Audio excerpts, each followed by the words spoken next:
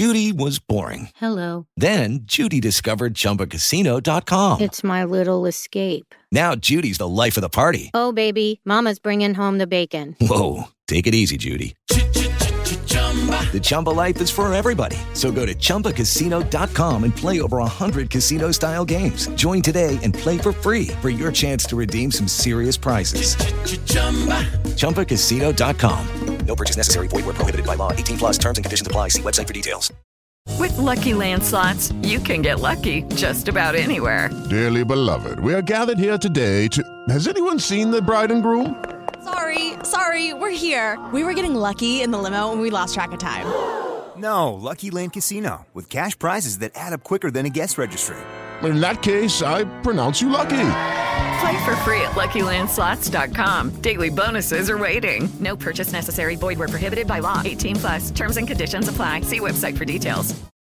With the Lucky Land Slots, you can get lucky just about anywhere. This is your captain speaking. We've got clear runway and the weather's fine, but we're just going to circle up here a while and get lucky. No, nothing like that. It's just these cash prizes add up quick. So I suggest you sit back, keep your tray table upright, and start getting lucky. Play for free at LuckyLandSlots.com. Are you feeling lucky? No purchase necessary. Void where prohibited by law. 18 plus terms and conditions apply. See website for details. Hey guys, it is Ryan. I'm not sure if you know this about me, but I'm a bit of a fun fanatic when I can. I like to work, but I like fun too. It's a thing. And now the truth is out there. I can tell you about my favorite place to have fun. Chumba Casino. They have hundreds of social casino style games to choose from with new games released each week. You can play for free anytime, anywhere. And each day brings a new chance to collect daily bonuses. So join me in the fun. Sign up now at ChumbaCasino.com. No purchase necessary. VGW Group. Void where prohibited by law. See terms and conditions. 18 plus.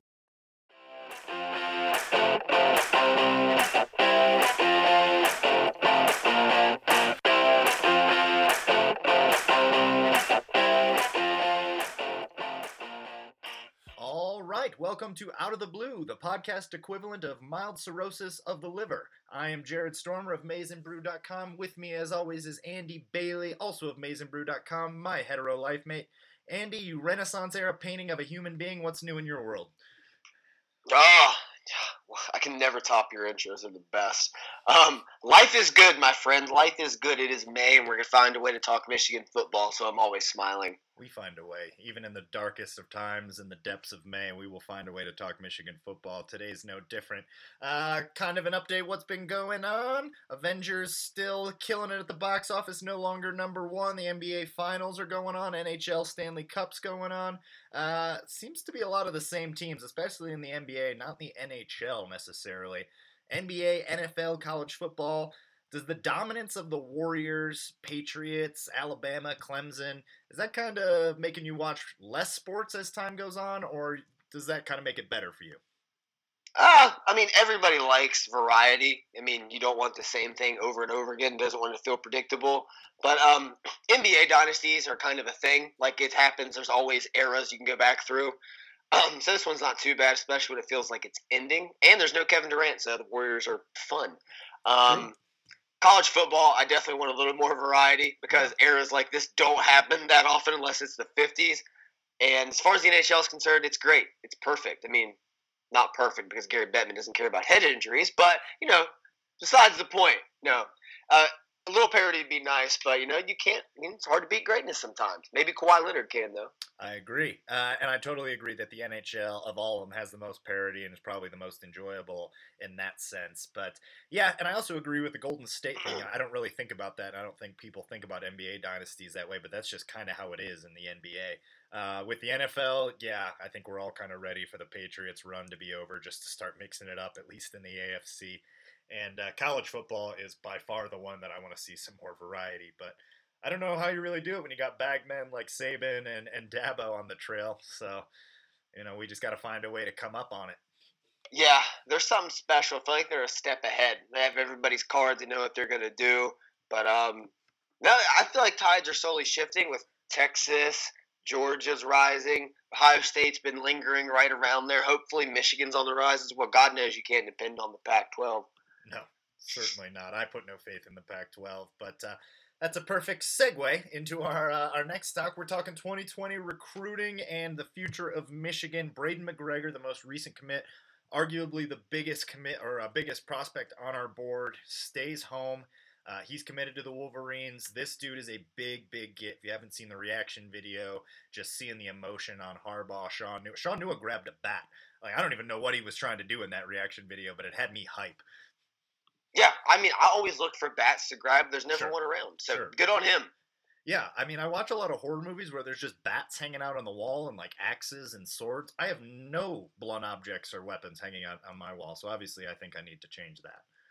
Yeah, I feel like I just need the two swords crossed like a knight's helmet on there for whatever reason, Maybe just some, sign of, like, virility, masculinity, but, I just need it. Completely impractical, but I support it. But, that being said, the Braden McGregor commitment is a big one, and that's starting to round out Michigan's class.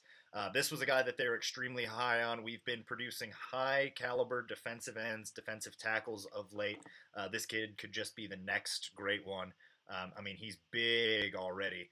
This dude is 6'6" already. I mean, he's in high school right now.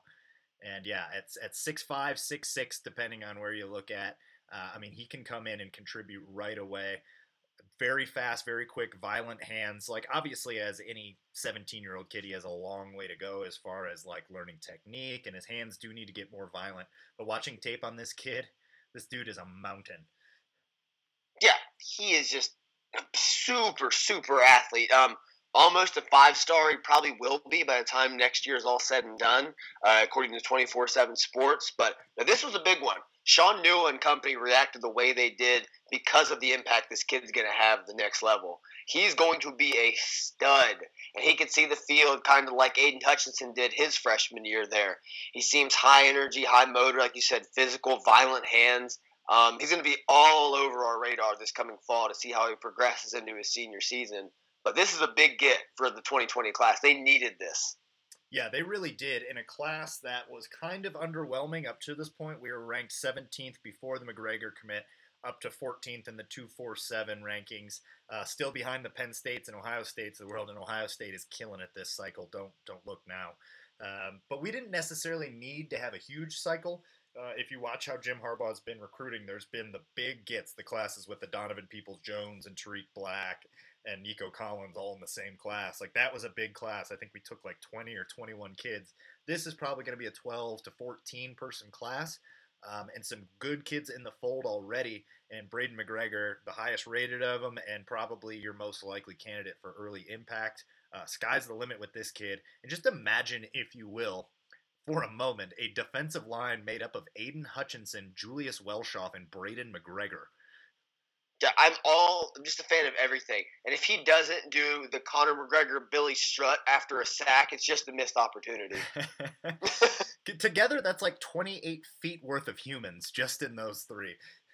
Yeah, not to mention Taylor Upshaw is still somewhere around just being almost 6'7". Just around doing that somewhere, taking up a lot of space. Somewhere. Yeah, taking up a lot of space. But that being said, I kind of want to look at where we're at in the 2020 class and what you think some of the remaining needs are. So I'll go down the list as far as the highest ranked to the lowest ranked, McGregor being number one. Then we got Andre Seldon, also out of Michigan, a cornerback. 4-star that they're very high on. His tape I have seen, and he looks good. He looks like what they want in a quarterback, quick twitch athlete. Osmond Savage, offensive linebacker. Zach Zinter, 4-star offensive tackle. J.D. Johnson, pro-style quarterback out of Phoenix. Nikhil Hill-Green, a recent commit, offensive linebacker, outside linebacker. 6'1" and 230. Nick Patterson, no relation to Shea, out of tight end, out of Texas. Cornell Wheeler, another linebacker, and Micah Mazkua, offensive tackle. And that's all we got for right now. So what do you think about this class, and what are some of your picks for remaining needs? Well, I like where they've targeted so far in certain position groups, such as linebacker and tackle. This team needs linebackers, and you can never have enough tackles. I mean, just flat out. They have one inside backer in Cornell Wheeler, but I think they could use a couple more there, as well as some interior linemen, some guards, some centers, running backs, because we know how fragile that position is. And the secondary can always use some help. Andre Selden's a great start at corner. Maybe one more corner, maybe a safety, maybe just an athlete that could play on either side of the ball, see where he works out. But I think those are the glaring holes right now. I mean, there's a lot of room in the cycle to fill up, but you didn't need a lot of pass rushers. They got McGregor in there. That's a big get. Plenty of outside talent, outside linebacker talent where they could possibly move to the outside if you need more. One quarterback, and like I said, a couple tackles and a tight end. It's a very particular class. It feels like every move kind of feels very intentional. There's not a lot of fat here, you know. No, I would have to agree. This seems like it's going to be a smaller class. I like what you're saying about the cornerback. That was not one that I had listed here, but with the departure of Benjamin St. Just as well as Spider Sims, I think that they should definitely target another corner in this class. You're absolutely right. I think we're good at defensive end with what we already have in the cupboard and McGregor. Guard, absolutely. Actually, a pure center would make sense. You got to start thinking about life after Cesar Ruiz, which is crazy to think about, but because he's just a kid. But yeah, one more year and he's draft eligible. So definitely a guard, a center, maybe somebody that could play both and make a lot of sense. The two that stand out for me, though, we need a wide receiver and we need a running back in this class. Wide receiver, we could have 3 guys go pro this year. I mean, theoretically. I mean, even if they get like a 4th round grade, that didn't stop, David Long. It didn't stop Zach Gentry. So someone's going to jump this year. There's no way we return all 3 of those wide receivers. And running back, you can't have enough of these guys. You never know who you're going to hit on. We seem to have really a mixed bag with our running back recruits. So I think we need to take one every cycle and just see who we hit on. Yeah, I think it's a safe bet. And receiver, I'm sort of with you on receiver just because we have younger guys like Giles Jackson, Senior Still, Ronnie Bell, even people like the Oliver Martins of the world. But I'm with you. Might need a bigger one. I was going to say those guys are all 6 foot or under. Yeah, you need some size out there. So that's one they'll probably go after, not just the 6'6" tight ends. But yeah, those are missing. But like I said before, this class is particular, so it's interesting to see. Running back, I'm very concerned about. When you have to bring back Hassan Haskins and the submarine of Ben to play running back out of need, I mean, that's when it gets scary. You lose Chris Evans and a couple injuries, and it's True Wilson and some pieces. Yeah, you are counting on Zach Charbonnet as it stands right now, and he's not even good to go as of yet. We don't know that he'll be good to go for the season. Sounds like he will. But, yeah, that's not necessarily providing me a lot of sleep at night either. The depth there, one injury to, one of your main guys, if we get Chris Evans back, if Evans goes out or, say, Christian Turner goes down, that's a scary situation there at running back for a team that, even under a new offensive coordinator, is going to want to run the ball. Yeah. I'm with you. Also, a receiver, Cornelius Johnson at 6'2", but Giles Jackson listed at only 5'8". Yeah. Hey. Yeah, yikes. Yeah, 5'8", and one of the guys that they're targeting pretty heavily. I've seen some crystal ball predictions for Michigan, some other ones to maybe Ohio State. He's only 5'10", so the one wide receiver that I'm seeing us really in on is only 5'10". So yeah, you're going to lose a lot of size in DPJ, Tariq Black, and Nico Collins. Now, hopefully we bring back one of those guys, and I think we will. I think we'll bring back one, maybe Nico or Tariq, but Tariq's the one that they're projecting as a potential first rounder. So. That being said, definitely positions to keep an eye on. I like what you're saying about guard and on defense. Yeah, I mean, I like that they're going for linebackers. No real Devin Bush-like character to get excited about at that position, but the one guy's name is Osman Savage, so we do have that. Yeah, we have a Savage and a McGregor coming into this team. How much more can you ask for in 2019 for name value? Yeah, so we're good. We're set. You and I are set here. We're fine. Close down the class. We're okay. Close it up. We'll take 9. You ever take 9? All right, you guys play with 20. We'll take 9 in this round, all right? This guy's last name's Savage. We're set. All right. Well, any final thoughts on the 2020 recruiting needs? Nothing more on the needs. Just keep an eye on, though, because as we touched on last year, early season success can really swing things. A big home game with a loaded recruiting trip with 4 or 5 recruits on there can always swing the ball around. So, Michigan has the big weekends and the big wins and the good home crowds. That goes a long way for these kids. So, I think the class will still finish inside the top 10. Yeah, that's all you need. Finish top 10 this year, and next year they're off to a really good start on next year's class already with that ridiculous gunslinger who's 13 right now that we've both salivated over. J.J. McCarthy. J.J. McCarthy, my goodness.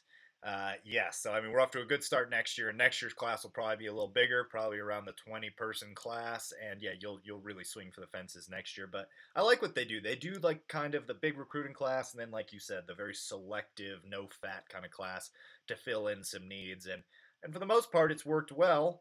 Segue. But at other times, it seems like we're not really getting a great return on investment, which brings me to my next topic of discussion. I want to talk to you about Jim Harbaugh's contract. There's been a couple articles comparing Jim Harbaugh's salary and some of the other guys that are making that. Just at the time, it was only Urban Meyer and, Nick Saban making more than him. And you'll notice a similarity that those two guys have that Jim Harbaugh is lacking. And then behind that, it's Jimbo Fisher, who's making the exact same as Jim Harbaugh right now. So I kind of want to talk to you about, with Jim Harbaugh's contract being up in 2021, this is certainly a measuring year, as all are. What are some of your expectations as far as return on investment compared to some of those other coaches that are in that same pay scale? Oh, what excellent! Yeah, what a delivered question. That was excellent job by you, sir. Thank you. I mean, the common denominator of the three coaches you listed alongside Harbaugh are championships. They've each, Myers won two. Well, he's got 2 at Florida and 1 at Ohio State. Yep, 1 at Ohio State. So he's won 3.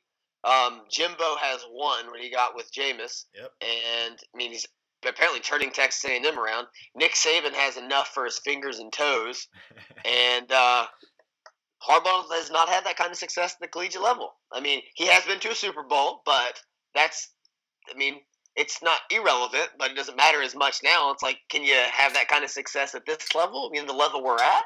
So that's something to be said. The program in and of itself is clean. I believe the graduation rate is really high, especially for Power 5 schools. It is. So those are good things. It's not, a school under constant investigation, sort of like ones in Lansing. But no, the expectation has to be, especially before the contract is renewed, because I'm almost assured it will be, just knowing how much support he has within the alumni and everything else. Feel me mad on Twitter all you want. You have to beat Ohio State, and you got to win the Big Ten. Yep. And I think that's that. You don't have to win a national title. Like, you don't need to set that as like, oh, that's it. It has to be the only goal. No, it's just beat Ohio State. Let's start with that, and then we can talk about winning the Big Ten. But I think this is the best year for both of them, looking ahead. Yes, I agree with everything that you said. Now, let's kind of talk about this as if we were the athletic department, though, or the athletic director here. So his 2017 guaranteed pay was $7 million. That's about what his base salary ends up being. But his actual base salary is only $500,000. And then it's all kind of worked out in incentives and this weird deal where he's like, actually the university owns part of his life insurance for $2 million a year. So secretly the university might be wishing for him to die. But it's up, like I said, it's up at the end of the 2021 season. Now, if you were an athletic director, I mean, there's no way they're going to do this, but would you consider looking at those standards that have been set by some of those other coaches and restructure this deal, maybe make it more incentive heavy? As of right now, here's some of the incentives. He gets a $500,000 national title bonus. A college football playoff semifinal appearance is $300,000. Conference title bonus is $125,000 for appearing, $125,000 for winning, $50,000 for coach of the year or conference coach of the year, $75,000 for national coach of the year. And to speak to your point earlier, who does get academic bonuses if they have an APR of 960 or above. I don't know what that means. He also gets 2 cars randomly. Well, good for his car collection. Yeah, so would that be something that you would want to restructure and make it more incentive-based if you were an athletic director? Possibly. Just maybe because I'm more of a frugal person, but I just saw today Michigan was one of 4 or 5 teams that had a team in a bowl game, men and women's college basketball, and baseball and softball tournaments. Like, this athletic department is thriving at a high level. So I really don't know if there's like a big bump in the road for money. Maybe restructure it. You only have them, like I said, under the books for a couple more seasons, so it's not like you're really breaking yourself. And is there a buyout in there if he left? Yes, a portion of his $2 million signing bonus is if he leaves before the end of his 4th season, so he's already passed his buyout. Okay, you could restructure it, I guess. I mean, it would look good to the national eye because he's getting paid as some of these other coaches, but I really don't think it's necessary. Maybe up the incentive for winning the Big Ten and do something like that, and lower it in other places like Coach of the Year or something like that. Just seems kind of frivolous. So up it for that. I mean, the base salary, it doesn't really jump off the page as much to me as it does others. It just really doesn't. No. It's the perk of being Michigan, and I'm sorry. It sounds arrogant, but it's true. It is true, and while I agree with you, this was more just food for thought, and if you did try and restructure it to be like, well, we're going to pay you a little less because you haven't really done as much as those other guys, that is going to be a slap in the face like none before. Like, we're going to pay you less, but if you start winning, we got you. Yeah. So it's like he's already their guy, so just ride this out. It's okay. Show that you're behind him. Which I think you should. You ride it out at this point and see what he's able to do. But if after 2021 he hasn't beaten Ohio State or won a Big Ten championship, I say you just cut ties. He had a good run. Jared, if he doesn't beat Ohio State or win a Big Ten championship this season, you're going to be irate in here for the next 2 years. Oh yeah, these podcasts will be unlistenable. It'll just be your Twitter feed from the Ohio State-Michigan game last year every day. It's just going to be the sound of me slaughtering goats in a field for like 60 minutes. Like, sorry, Jared had to go to the back and scream at the clouds. He invested all his money on goats. He's been throwing them into a volcano. I don't fucking know. Throwing at the T-Rex like in Jurassic Park. What happened to the goat? Oh, man. All right. Well, we're going to take a quick break, and we're going to come back, and we're going to talk about our first opponent of the season, Middle Tennessee. This will be the start of a weekly breakdown of our opponents going all the way to the end of the season. That should get us about till August. We will talk that and some entertainment when we come back. It is Ryan here, and I have a question for you. What do you do when you win? Like, are you a fist pumper, a woohooer, a hand clapper, a high fiver? I kind of like the high five, but if you want to hone in on those winning moves, check out Chumba Casino. At ChumbaCasino.com, choose from hundreds of social casino-style games for your chance to redeem serious cash prizes. There are new game releases weekly, plus free daily bonuses, so don't wait. Start having the most fun ever at ChumbaCasino.com. No purchase necessary. VGW. Void where prohibited by law. See terms and conditions. 18+. Hey guys, it is Ryan. I'm not sure if you know this about me, but I'm a bit of a fun fanatic when I can. I like to work, but I like fun too. It's a thing. And now the truth is out there. I can tell you about my favorite place to have fun. Chumba Casino. They have hundreds of social casino style games to choose from with new games released each week. You can play for free anytime, anywhere. And each day brings a new chance to collect daily bonuses. So join me in the fun. Sign up now at ChumbaCasino.com. No purchase necessary. VGW. Void where prohibited by law. See terms and conditions. 18+. With Lucky Land Slots, you can get lucky just about anywhere. Dearly beloved, we are gathered here today to... Has anyone seen the bride and groom? Sorry, we're here. We were getting lucky in the limo and we lost track of time. No, Lucky Land Casino, with cash prizes that add up quicker than a guest registry. In that case, I pronounce you lucky. Play for free at LuckyLandSlots.com. Daily bonuses are waiting. No purchase necessary. Void where prohibited by law. 18+. Terms and conditions apply. See website for details. All right, and we are back on Out of the Blue. We're going to begin what should be a long and prosperous breakdown of all of our opponents. I'm foreseeing a lot of victories and a lot of outlandish scores in this exercise, but we start off the season against Middle Tennessee. Didn't know it was a school, had to look them up. 8-6 in Conference USA last year, first in the East Conference, so that's something. Coming off kind of a resurgent year. Have you had some time to kind of look at this opponent and see what we're up against? Yeah, I have. Middle Tennessee's a good program. They've had some really good seasons, last season especially. Made it to the conference championship. Had to play UAB in back-to-back weeks. Beat them the first time. Lost in the championship, and then kind of got smoked in their bowl game by Appy State. And that'll happen against App State, as we know. I was there. Yeah, so I mean, it is a quality program that's definitely on the rise. Looking at them this year, this is going to be a tough test for them. Obviously, coming into the Big House first game of the season is going to be tough for anyone, especially if you're in the Conference USA. But they're losing their quarterback, so they'll be breaking in a new quarterback, and it's going to be a fresh quarterback. Looks like this kid, Asher O'Hara, That sounds like an auto-generated name from NCAA Football 14. He had 9 of 20 passes for 114 yards and 1 interception last year. Doesn't really inspire confidence. 3-star recruit, so they'll be breaking him in. His first start's going to be at the Big House. Yikes. Yeah, good luck, Asher. Nobody named Asher ever had any tremendous amount of success. There was that no-talent ass clown that had some song about college, but besides that, I guess if that's the ceiling, I mean, good luck with your life. Middle Tennessee State's coming off, like I said, a great year. They lose a lot of key pieces, linebackers, offensive linemen, quarterbacks, running backs, receivers.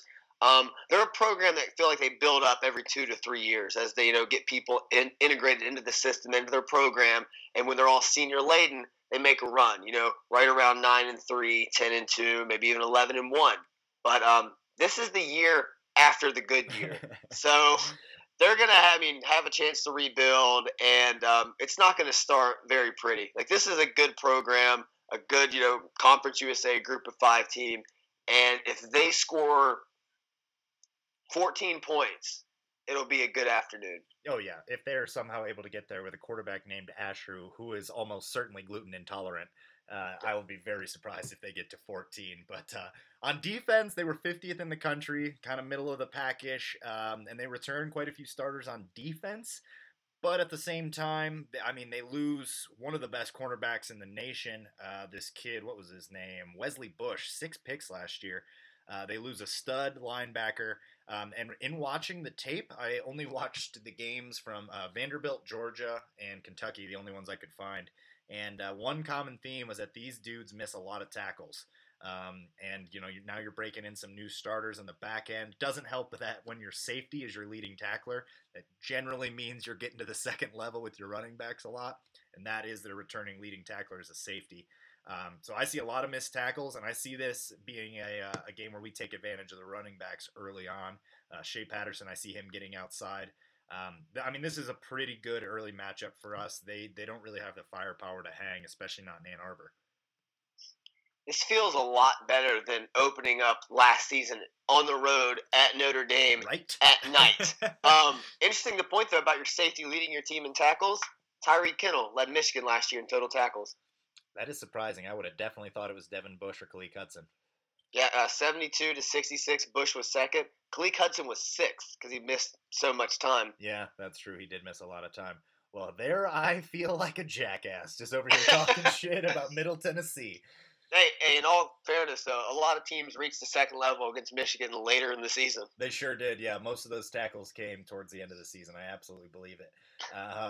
But yeah, watching some tape against them in their games against Power 5 opponents last year. Let's see what they did. They got pretty well waxed by Georgia and Vanderbilt, and then held pretty strong against what I believe, and I think you kind of agreed with me, an overrated Kentucky team. They were able to give them some problems. So they've seen some good competition. Georgia's a better football program than we are right now, but granted, Georgia just wiped the floor with them 42-7. Yeah, like I said, this is a good Group of 5 team towards the top tier. And once you get into Power 5 teams against like the Georgias of the world, they're just not the same. There are levels to this, and they weren't up there. They were a good team last season, and that was it. They were a fine team. They're not good. They're going to lose by 35 at least to Michigan. Like, it's just, we don't even know how good this Michigan team is. I'm just confident in saying that we can start Cam McGrone at quarterback, and I still think we at least hang 40 on him. Cam McGrone at quarterback, you say? Well, I had Donovan Jeter penciled in, but I suppose we could make that change. Yeah, we're not running like not just the Wildcat. We're running like the Wildcat. With like You've seen the Wildcat. Well, this shit is crazy. Let me tell you. That being said, if we are going to get some other quarterbacks in, Joe Milton, namely, this would probably be the game to do it. Yeah, this would be the one. And with the redshirt rule, you could even see people like Cade McNamara make an appearance in this game. This is a great experience for him. Yeah, I'd be very surprised if we get down to him because we got to somehow find time for Shea, Run DMC, and Milton already this year. We got enough problems as it is without trying to get McNamara snaps. Oh, if we need to get him reps, we can just let him run a series at the end. He'd be okay. Let him come in there, air the ball out to all 5'8" of Giles Jackson. And Luke Schoonmaker and McFlurry. I'm fine with that. I like it. What a dangerous set. All right. Well, that being said, let's get your predictions. I want your score and your early players of the game. We'll do it again the week before, and we'll pick, we'll update. We'll look back on who we called, in the middle of May versus who we're feeling on the eve of the game. So let's get your predictions and your players of the game. Middle Tennessee loses 45-3. Ooh, hold them to 3. I would really enjoy that. I like that. What's the game breakdown here? Who are your players? I'm gonna go with a big game from Christian Turner. I think Christian Turner goes over 100 yards for the first time in his career. Adds a pair of touchdowns. I think Shea has a fine game, but we see the new offense a little bit. But I think we're gonna be so successful just moving the ball and moving them off the line of scrimmage that holes are just going to be gaping, especially if we space them out in Josh Gaddis' offense where there's a lot of one-on-one or double-team blocks to really spring a running back. So I'm going to go Christian Turner, player of the game on offense, pair of touchdowns over 100. And on defense, I'm going to go with Khaleke Hudson. This feels like a game where Khaleke Hudson can just wreak all kinds of havoc. Yeah, I like it. He's my pick of the game for Army already. I feel it in my bones that Hudson's going for 5 tackles for loss against Army. So I'm going to hold off on that, but I love the pick. I think you're pretty close on the score. I'm going to go 51-7.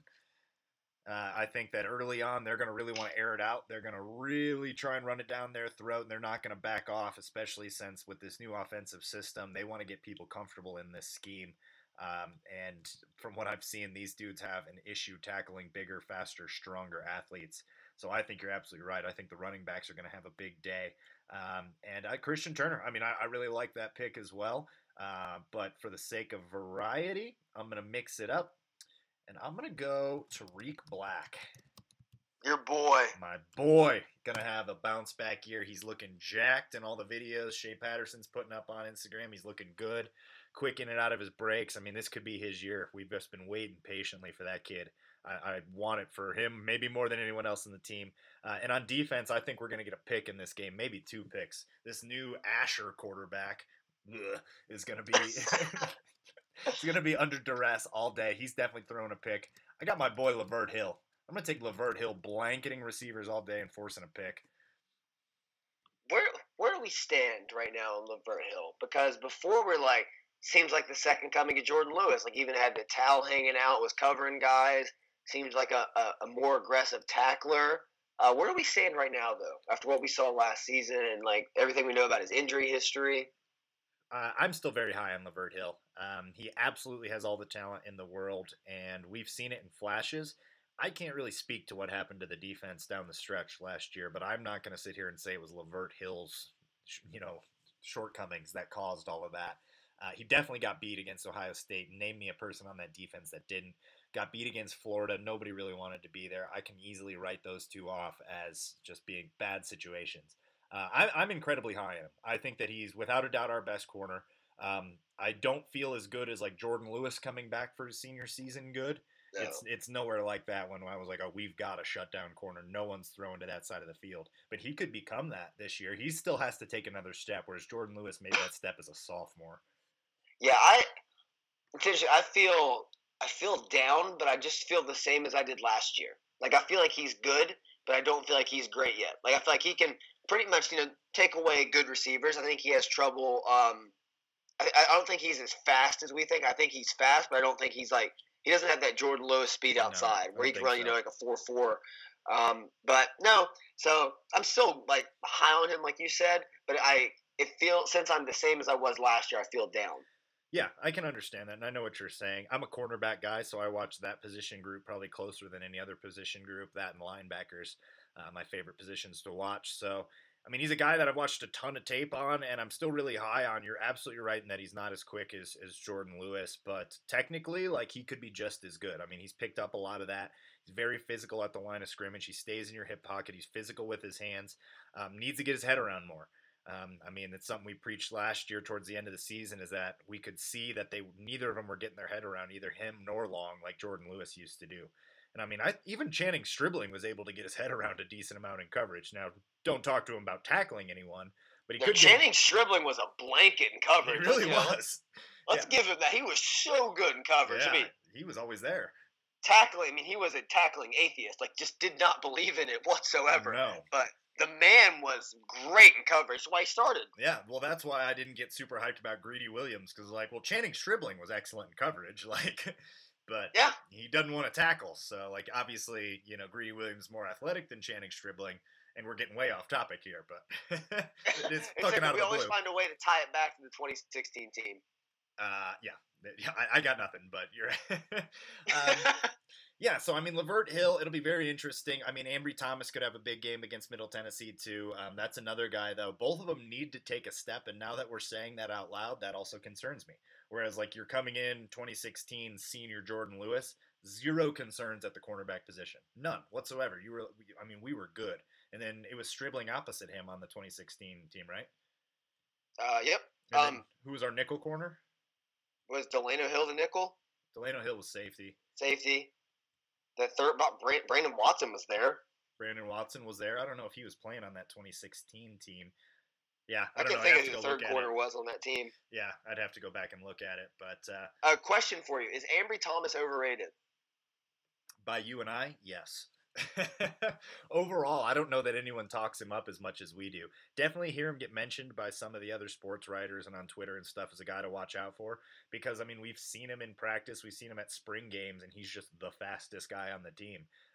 Probably not so when Dax Hill gets here, and Mike Sainristil still looks like he'd give him a run for his money.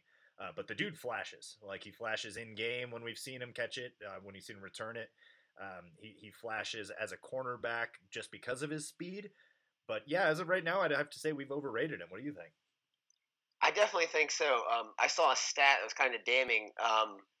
Nothing to really write home about, but it's really glaring. Jacob McCurry had more tackles last year than he did. Well, that's concerning, yes. Yeah, I saw that. I mean, it's only by one, but it's like, really? You played kind of significant amount of snaps on defense last year, and a wide receiver, a guy who played special teams, had more tackles? Yeah, I'm pretty sure Jake McFlurry works at Wells Fargo. Yeah, he did. He did. He did. With such certainty. But yeah, he had. He opened up my savings account. Great guy. Yeah, really nice kid. You know, didn't like the nickname. But no, yeah, he had more tackles than him last year, so it kind of stood out to me. But I still hold to the fact that Ambry Thomas is the fastest person on this football team. Yeah, you know what? The more we get in depth with this roster throughout this offseason, I guarantee by the end we're not going to be as high on our defense. We're just going to go through people and be like, "What do you think about this guy, huh?" And then like pull out two stats and be like, well, shit, I guess I hate him now. That's where I am. I guess I hate Ambry Thomas now for no reason. I went to bed last night and I loved him. Yeah, I liked him a lot. You know who else? Like Josh Metellus. That's who checks out all the time. Just start ripping through everybody on the defense. I mean, if you wanted to find a hole everyone on the defense this year, you could find a hole almost everywhere. I mean, pick a position, and there's definitely some holes or some unknowns. Like defensive tackle looks really good. Dwumfor's injured. Haven't seen Jeter. Carlo Kemp's your sure thing on the D-line. Like, we haven't really seen much outside of, like, 2 plays from Aiden Hutchinson. Julius Welschoff looks like he was carved out of a piece of Mother Germany, the place where a Panzer had its last stand. But just because he looks like he's carved from granite doesn't mean he's worth a damn. Like, yeah, he could be another German softie, you know, fit the stereotype. But it's like, yeah, it's like we just go through this whole roster. Tariq Black can't stay healthy. Donovan Peoples-Jones never healthy. Nico Collins, sure you're big, but what else can man? I can't even say that one. I can't even say that one. Sorry, Nico. I dispute the Donovan Peoples-Jones ones. He had like 3 hits last year, helmet to helmet, where like everyone was like, "Well, dead. He's dead." And then he came back and played in all 3 of those games. That is a tough I'm just being a facetious asshole. Sure, I totally couldn't mean those. As you're wont to do. Yeah. Yeah, I mean, it happens to the best of us. It absolutely does. All right, so those are our predictions for Middle Tennessee State. Any final thoughts on this opponent? They're a good team. Michigan's gonna bulldoze them. It's an appropriate tune-up game. This isn't like they're not the bottom of the barrel. They're not the worst team in football, but it's a good enough team where you got to at least show up. If Ward Manuel ever schedules another first game home and home where they're allowed to play at night, I'm going to lose my shit. Like, looking back on it now this is a first opponent. That stuff last year was pure nonsense. You should never open the season like that. No one else does. No, nobody opens. I mean, in case there's like a game where like Alabama schedules some team that's like a couple years past their prime, and they'll play like Oregon in Atlanta or something. Yeah. They call it a road game. Right, in Atlanta. Yeah, exactly. It'll still be at like a neutral-ish site. Like if they wanted to play Notre Dame in like Indianapolis and just do it like 1 year, like I'd have been all for that. But the home and you let them go at night early in the season, like you set yourself up for failure with that. Middle Tennessee. This is what you need. Get your feet under you, feel confident. You need a lot of players to take steps, especially on the defensive side of the ball. This will be a great tune-up game. Yep. Couldn't agree more, brother. Absolutely. All right, that being said, let me look at our time here. Oh, yeah, let's push through it. As we are wont to do, we like to end with a little entertainment segment. We are sports and entertainment. An emphasis on neither, but an emphasis on both. And this week, for our entertainment section, we're talking about remakes and reboots that work and some that don't. This with the success of Aladdin and the coming of the Lion King and just, well, pretty much there's no original ideas in Hollywood now. So we're at least going to look back and pick some of our fondest memories and ones that, well, are best avoided. Yeah, it's a very, very tricky topic because a lot of them are, I mean, there's some good ones.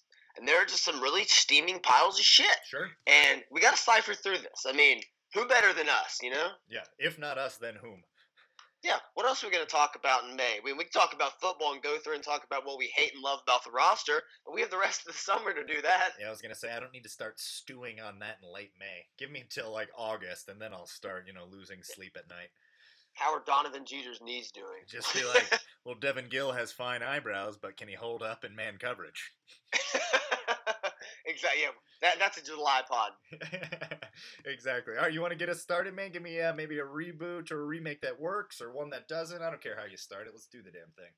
I'll give you one that works, and it's kind of like a reboot, kind of like a remake, based off the TV show, going 21 Jump Street. Rebooted the old show, brought it up to date. Jonah Hill co-wrote it. Phil Lord and Chris Miller, two of the smartest guys in Hollywood behind the camera. Movie's just a delight. Super funny. I mean, every scene is hysterical. He and Channing Tatum have incredible chemistry. Was the debut of skinny Jonah Hill, and I was there for it. It was awesome. 21 Jump Street is really, really a funny movie. It holds up, too. I've watched it 2 or 3 times, and I still laugh my ass off every time. The sequel's even pretty funny. Yep. Yeah. The sequel definitely holds up. The whole Ice Cube scene, yeah, I'm there. And honestly, I would say that's probably an improvement. Yeah. Like, absolutely, yeah. Because the original show wasn't that good. It was okay, and even Johnny Depp made the cameo, so that was fantastic. Yeah, I like it. Great pick. All right, I got one that works for you. This is a reboot, and they took it in a totally different direction, and I was absolutely there for it because Kong Skull Island, it really works for me on a number of levels. It's completely over the top and absurd, but it knows it's over the top and absurd. And I enjoy the original King Kong and then the remake with Jack Black. That was fine. Like, I have no problem with that, but it was very by the book, stuck to the original story. This one it was like if it took a bunch of mushrooms and pounded a Four Loko beforehand. Like, that's Kong Skull Island, and I'm here for it. Yeah, it's one of the few movies where, like, the two leads in Brie Larson and Tom Hiddleston can just completely phone it in. And it takes nothing away from the movie at all. It's still a great and enjoyable ride. Fantastic CGI. A really good heat check performance from Samuel L. Jackson, who is just kind of despicable, and Jack Black.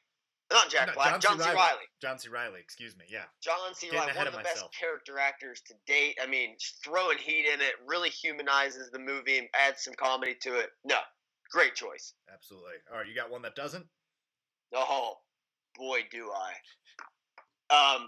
So as you might remember, for whatever reason in 2015, they approached Edgar Ramirez and thought, you like extreme sports, we can shoot some cool shit with that. Let's remake Point Break. Let's remake Catherine Bigelow's Point Break classic. Let's do that. No. Terrible idea. Movie was a train wreck. It was such a ripoff, it hurt. Like, it tried to be self-aware, but in an arrogant way. Like, openly, like, winking at the camera, but thinking it was, doing it, smart and savvy. No, it sucked. The movie was awful. Edgar Ramirez has starred in a lot of shit, and that is one of the worst ones. It is pure trash. I watched it. I'm actually happy you brought it up because I watched it 2 weeks ago. I was hungover. I was sick. I was hating my life, and I want shitty movies. That did not disappoint as far as shitty movies go. But it's not like a good shitty. Like the original Point Break is no one's going to sit there and say it's, Citizen Kane.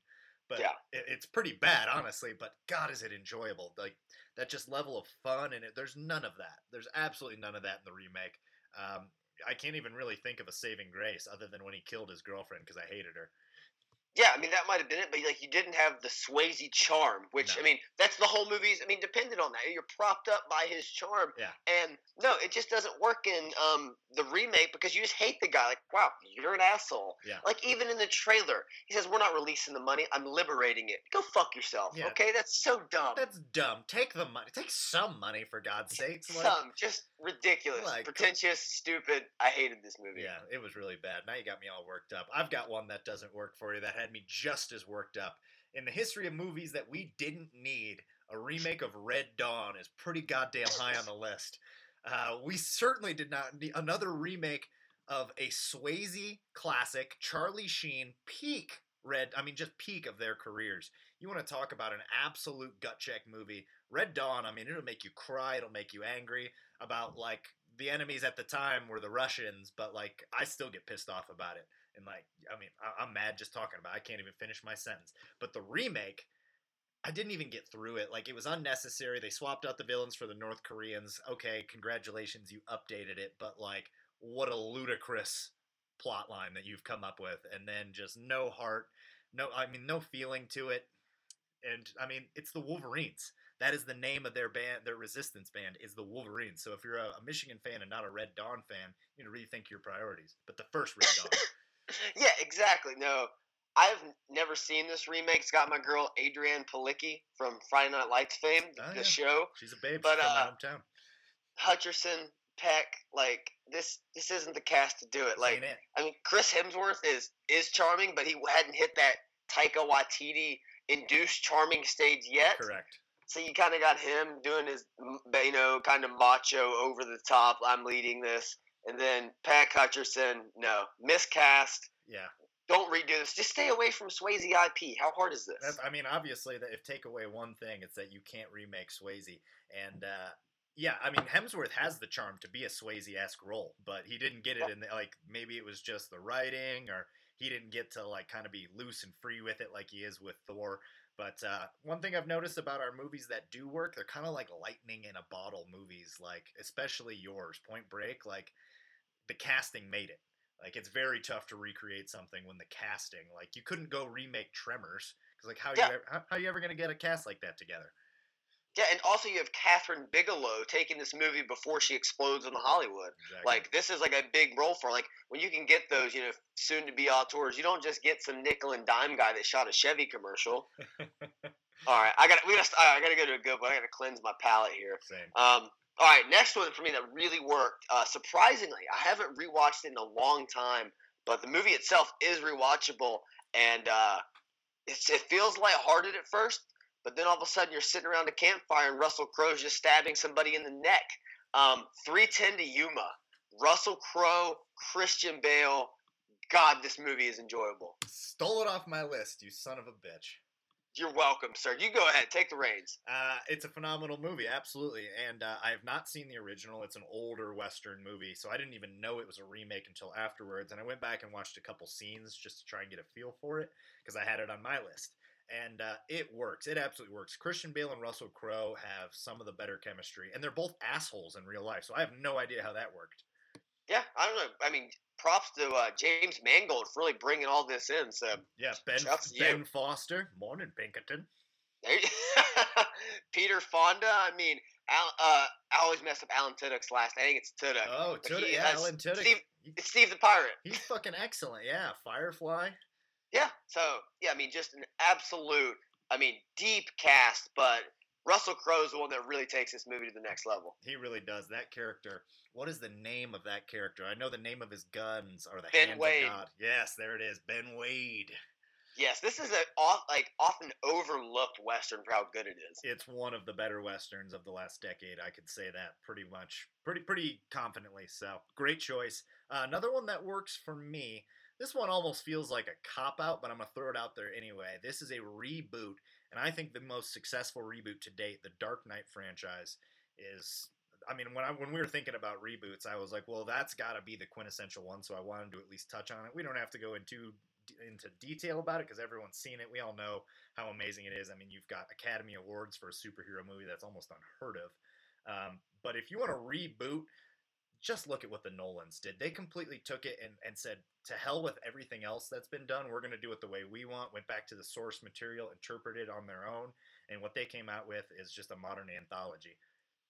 Yeah, speaking of the Nolans, you know, it doesn't get enough love. Dunkirk. Go see it again, everybody, please. It's getting better. I've rewatched it now 5 times. It gets better upon every rewatch. It's almost a perfect war film. I'm so proud of you. Thank you. Oh, it gets better with every rewatch. It's excellent. Yeah. Yeah. Anything else on the Dark Knight franchise? I think it's already all been discussed. No, it's fantastic, and Batman Begins is the sneaky one of that group. That movie is really good. It is. Like, that's why I was so excited about Dark Knight, is because at the time, Batman Begins was, like, my favorite movie ever. I was like, well, why isn't everyone doing this with superhero movies? Like, this is so much more interesting. Yep. Well, to your point of reboots and kind of, like, remakes, especially of, like, a franchise like that, I'll give you a couple. I wanted to avoid James Bond's because it's too easy to pick a good one and a bad one. Sure, but if it's a different enough feel, like, I can get on board with that. There's feels. We can go there, but I wanted to spend this time talking about a good and a bad. Planet of the Apes and some more Planet of the Apes. Planet of the Apes with Mark Wahlberg is awful. Just trash. I think was that Tim Burton that did that one? Sure was. I don't know why that was the guy for Planet of the Apes remake. They had the monkey or the ape dressed up as Abe Lincoln at the end of it. Sure did. Oh man, that was bad. But then you go into Rise, Dawn, and what was the last one? Battle. War for Planet of the Apes. War for the Planet of the Apes. All three. Dawn's probably the best. But is that the one with Franco? That's the first one. That's Rise. Dawn's the next. Dawn is the best one with Jason Clarke.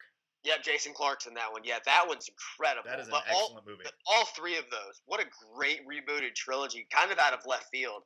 Like, because I feel like once Rise came out, nobody was really asking for it. But then you saw it, like, this is pretty good. And then you see Dawn, and they're like, all right, this is the not fucking around crew. And then you're invested into War, and then that's it. You're good. Yeah, and War's pretty good as well. Our boy Woody Harrelson, pretty evil in that. But, you know, that one centers more on the apes. But bold to do it after the failure of the Wahlberg one, too. To be like, well, we didn't quite get that right. And that kind of brings me to another one I wanted to touch on that failed twice before getting it right, and that's Hulk. The Hulk, if you'll remember, was actually one of the first ones that they tried to do a movie for.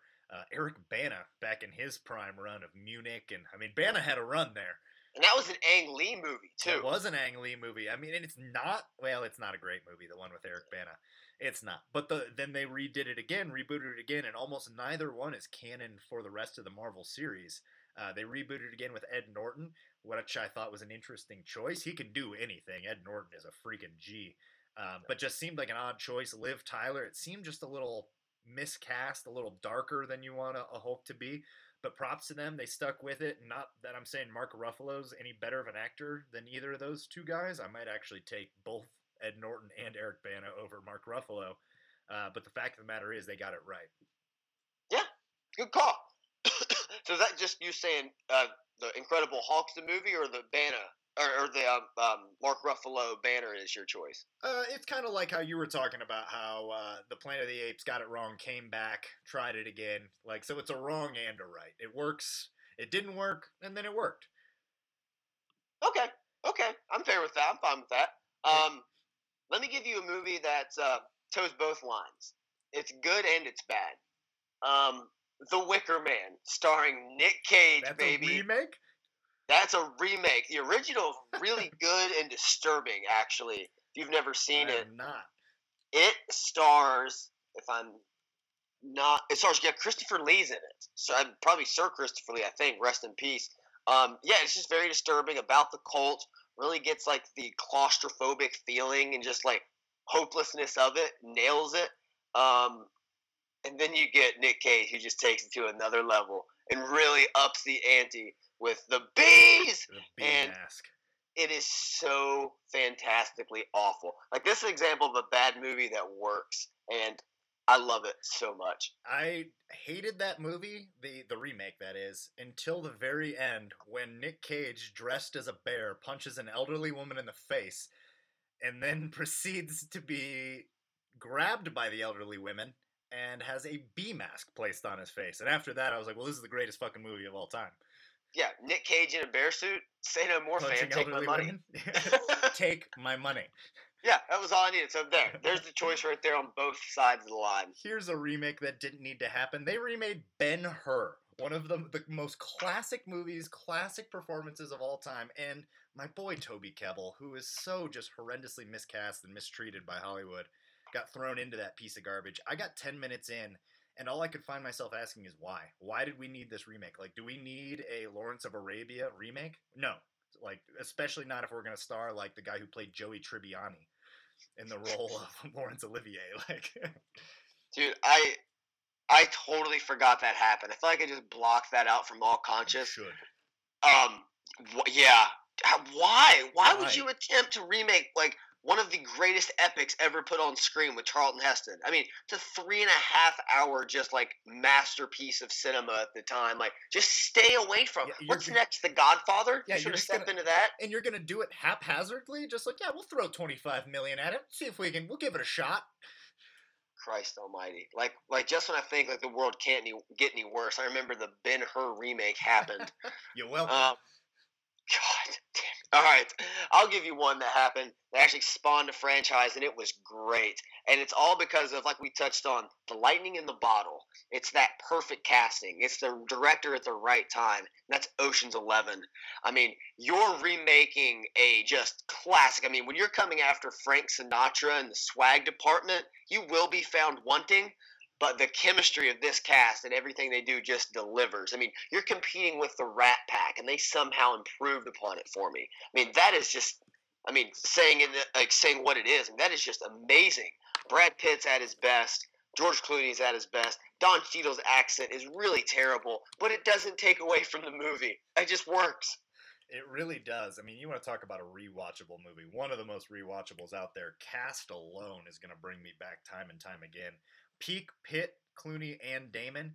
I mean, you got Bernie Mac in there. Give me a break. You got Scott Conn in there. You got an Casey Affleck. Yeah, you got an Affleck boy in there. Julia Roberts, Andy Garcia, especially the first one. The first remake is just absolute gold, and I have not seen the original starring the Rat Pack, and that is shame on me and my family. But there's no way it's better than the remake because that movie is like a 9 out of 10. Yeah, it's not better, but it's like you'll see it and you're like, oh, okay, these guys are just smoking cigarettes and hanging out in Vegas, and suddenly I'm going back to Vegas again. All right, take me there, Sammy Davis.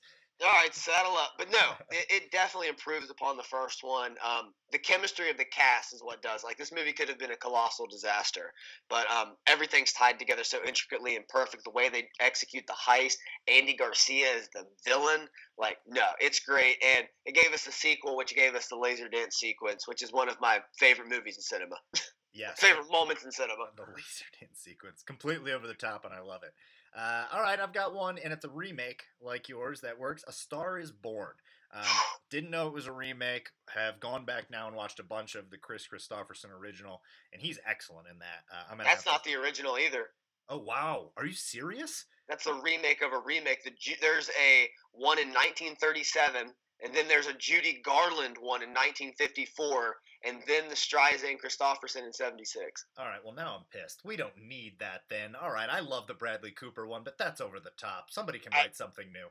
We needed it. If we didn't have that, we'd never have Shallow, so I'm good with it. Yeah, you're right. Everything's going to be fine. Jackson, Maine. Man, that one still rings deep. But yeah, I'll take A Star is Born for one that works. And maybe we didn't need it. We didn't need a 5th version, but damn, did it work regardless. That might have been my favorite movie last year. Like, not the best movie last year, but that one's the one like really stuck with me when I walked out of the theater. Still sticks. All right. I got another one for you. I got a bad one. Just to feel like the balance aside if we're talking about A Star is Born. How do you replace James Caan? Well, there's one option to go. You know, you go with a young, talented actor, or you go with Chris Klein, and you remake Rollerball. And that's exactly what happened in 2002. Chris Klein, Gene Reno, and LL Cool J put their spin on this colossal disaster of a movie. Directed by Joe McTiernan, who actually directed Die Hard 1 and gave us this just steaming pile of cow dung. This movie is just terrible. It's set in 2005, 3 years in the future, but everything is like uber futuristic, like it's the goddamn Jetsons, and it's so bad. It's so bad. Didn't even know it was a remake. That makes it so much worse. First of all, Chris Klein. I've gone back and watched every movie in history. Chris Klein is the worst actor to ever be in a major movie. By far. Chris Klein is pure trash. I hope he hears this. I hope Chris Klein knows how big of a trash bin on the side of I-70 he is. Chris Klein, you and I are going to fight behind that 7-Eleven in downtown Denver. Where you live. Like, yeah, no, this movie happened, and the first user comment review on IMDb says, wow, no really, wow. That's all I have to say about that. All right, I've got one more that absolutely does not work, and then we'll end on ones that work, for a positive note. And I've got a couple here. I've got an honorable mention: Teenage Mutant Ninja Turtles, the original one with my boy Corey Feldman as one of the voices, and oh my God, I forget the name of the guy who plays Casey Jones, but he's excellent. Love the original Teenage Mutant Ninja Turtles. Michael Bay turned it into a cartoonish nightmare. Power Rangers, another part of my childhood, absolutely ruined by modern cinema. Oh, Mighty Morphin Power Rangers with Ivan Ooze, Slingit, and Lane. Oh man, I mean, early peak season Power Rangers, it was never good, but at the time it really worked well. And then the reboot, it was just too late to get a. Don't they skydive at the Chili Peppers in the opening scene? I didn't get very far into it, Andy. It was bad. No, not the new one, the original, the Mighty Morphin one. I'm talking the classic. Oh, I hope so. That's pretty dope if they did it. Yeah, I think they skydive to Chili Peppers. Yeah, no, that's a classic. It was the 90s. It was a different remake. time. I'm not seeing. No, I'm not paying for that. No, it's garbage. So those are my two. But the remake that absolutely did not work for me recently. I watched Overboard. I'm such a fan of Goldie Hawn and early Kurt Russell. You'll never be able to recreate that. Lightning in a bottle, perfect chemistry, great cast. They decided to remake it, and I found myself angry, like to the point where I was yelling at the TV, expletives. 10:30 at night. I have roommates. Just up in arms, like, why does this exist? Why does it exist? That just brings you into a whole deep existential conversation of why anything exists. Yeah. And it's like, I need to go to bed. All right, what do you got? You got one more that doesn't work, and we'll end on a positive? Yep, I got one more that doesn't work, and I'll go right into my last good one. Doesn't work for me. It made an ass ton of money. One of the most successful box office hits of all time. The live-action remake of Beauty and the Beast. I watched this one with my wife, thinking it was going to be good. Costume design, production design was excellent. CGI bothered me, but it wasn't the end of it. But the casting just sucked. Like, Emma Watson's fine, but she doesn't bring the heat. The Gaston casting was awful. No, just didn't work at any level for me at all. You're going to see your boy Gaston when you get into The Wire. That's McNulty from The Wire. I can handle him there as long as he's not. He didn't have the bass in his voice, You can't talk about keeping your biceps large and just kind of looking semi-average. Like, no, it just doesn't do it. No, it didn't do it for me, and that's kind of how I feel about all these live-action remakes. Like, if you're just going to do a shot-for-shot live-action remake, why do we need it? We already have it. Yeah, why we need this shot-for-shot remake of Psycho in, like, 98 with Vince Vaughn, but we got that, too. Oh, God, there's so many that don't work. Ones I've forgotten. My last... You try to block those out from your memory. My last good one, though, very recent, and a sequel to it's coming out soon, and that is the remake of It. Really surprised me how good that movie was and how much I enjoyed it. It's beautifully shot, very upsetting, disturbing, and I'm really excited for the second one. It's got Bill Hader, and sign me up for anything Bill Hader's doing. Absolutely. They completely blew my mind with that because I was not expecting much from this. The original, it scared the shit out of me as a kid, but horror movies nowadays, like, it's very difficult to get them right. Like, so many horror movies miss every single year, so I have low expectations in general, but credit to them. They absolutely knocked it out of the park. They got excellent child actors, and then the cast that they have for this next one, I mean, you got Academy Award nominated people in there. You got Jessica Chastain, you got McAvoy. Like Bill Hader, like they loaded up that cast, so good on them. Like I'm pumped for that. I'm gonna get Bill Skarsgård back, who just delivers. That's Pennywise. Ooh, does he ever? Those Skarsgård guys, man, that family can act. Yeah, don't never forget his older brother in Zoolander. Never. So I've got one here, and it's technically a sequel, but this feels a lot like a reboot. So I want you to give me a ruling on it. If not, I've got a backup. Mad Max Fury Road. They went about 20 years without a Mad Max. That feels like a reboot, not a sequel to me. I don't know any other franchise that goes that long and then completely changes like everything about the franchise. Like I've watched the old Mad Maxes. That new one is like a different animal. If you're gonna fight me on it, you're gonna fight me on it. I'll fight you on that. I mean, Mad Max is like it should not be that good. Like it shouldn't be that good. And I love the first two Mad Maxes. But George Miller's a master, just a fucking master. And no, but I can't just call that one in the same category. I can't talk about that movie when I just talked about the Psycho remake. I'm sorry. It's not in the same category. I'm talking about is one that works, obviously. Nah, I still can't do it. Man, all right. Well, that makes things a little bit more difficult for me.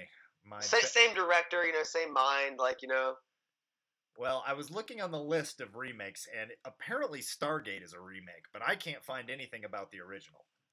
The show? No, the movie Stargate. I thought that was just a show. No, it's a movie with Kurt Russell. I thought you were talking about the show with the explorers. They travel through Stargate. You're telling me live on air you have not seen Stargate starring Kurt Russell. Yeah, full confession, dude. Jesus H. Christ. This has been this night has taken a heavy toll. I thought we were going to end on a positive note. Well, we were, but you took my remake from me. All right, so I'll go with, if I have to go with one that works, let me go with Spider-Man. That's lame. It's a good choice, though. I mean, it makes sense because Tobey Maguire just really kind of didn't work that well. Andrew Garfield definitely didn't work, and Tom, what's his last name? Tom Holland. Tom Holland's a godsend. Yeah, he absolutely is. And the first two Spider-Man with Tobey Maguire, despite the fact that I want to pimp slap Tobey Maguire across the room, are quite watchable. Actually, the second one's freaking great. Second one's really good. It is really good. And then they had kind of a 3-movie run, and to no fault of Andrew Garfield, that didn't work. So they rebooted it with Tom Holland. I really wanted to talk about Mad Max, but, Spider-Man. That's my choice. All right, I'll let you. Here's something you can end on. Throw me a bone. Give me 2 movies that you never want to see remade. Just untouchable. That aren't the obvious. That's not The Godfather, not Citizen Kane, not Raging Bull, not Goodfellas. Something a little non-obvious, but it's not. I mean, you don't want it touched. Tremors is my first choice. Tremors is an absolutely magical movie from the early '90s, starring Kevin Bacon. That honestly transcends filmmaking. I think that Citizen Kane is a pile of dog shit compared to it. If they ever try and touch it, I'll rebel. Okay, I respect that. Another one? And a second one would be The Big Lebowski. It's that might fall in the category of obvious, but I'll give it to you. It's so iconic, and there's so many people attracted to it. I know there's someone out there sniffing around about a sequel or a reboot. There's somebody sniffing around. The Coen brothers will go to their grave fighting anybody that ever thinks about it. Yeah. Excellent choice. I watched part of that this past weekend because it was on, and I'm like, I can't turn it off the first time he's meeting Philip Seymour Hoffman. I can't do this. No, and then you get to the next scene, into the next, and before you know it, Donnie's dead, and the ashes are covered the dude is covered in Donnie's ashes. All right, I got 2 good ones for you. I know you're going to agree to both. The first one, just a seminal movie growing up as a child, The Goonies. Never come for The Goonies. I don't need any remakes. I don't need any improvements. I don't need CGI. Leave it alone. Yep. Stay away. Next one, The Princess Bride. Don't ever think about coming for The Princess Bride. I love it. Add 2 more to that, The Sandlot and When Harry Met Sally, and we'll call it a list. Yeah, where do you stand on the Sandlot sequels? I just don't acknowledge them. Didn't know they existed until just this moment, and that's really unfortunate. Although you told me the other day that Backdraft 2 exists, so really, honestly, on Netflix this year. We love drafts, so we got to tune in. Yeah, you do know that I'm going to watch it, by the way. got a Yeah, Baldwin. I Yeah, don't even know which Baldwin. Yeah, it's firemen and drafts. Like, what else do we need? That is all we need, and that is all the time that we have for tonight. Make sure that you like, share, subscribe.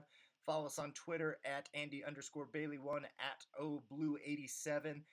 Let us know some of your remakes, reboots that you like. Get at us. What do you think about this recruiting class? Andy, anything else from you, my friend? Nothing at all, sir. All right. Always a pleasure, my friend. I'm Jared. That's Andy. This is Out of the Blue, reminding you that wherever you go, go blue.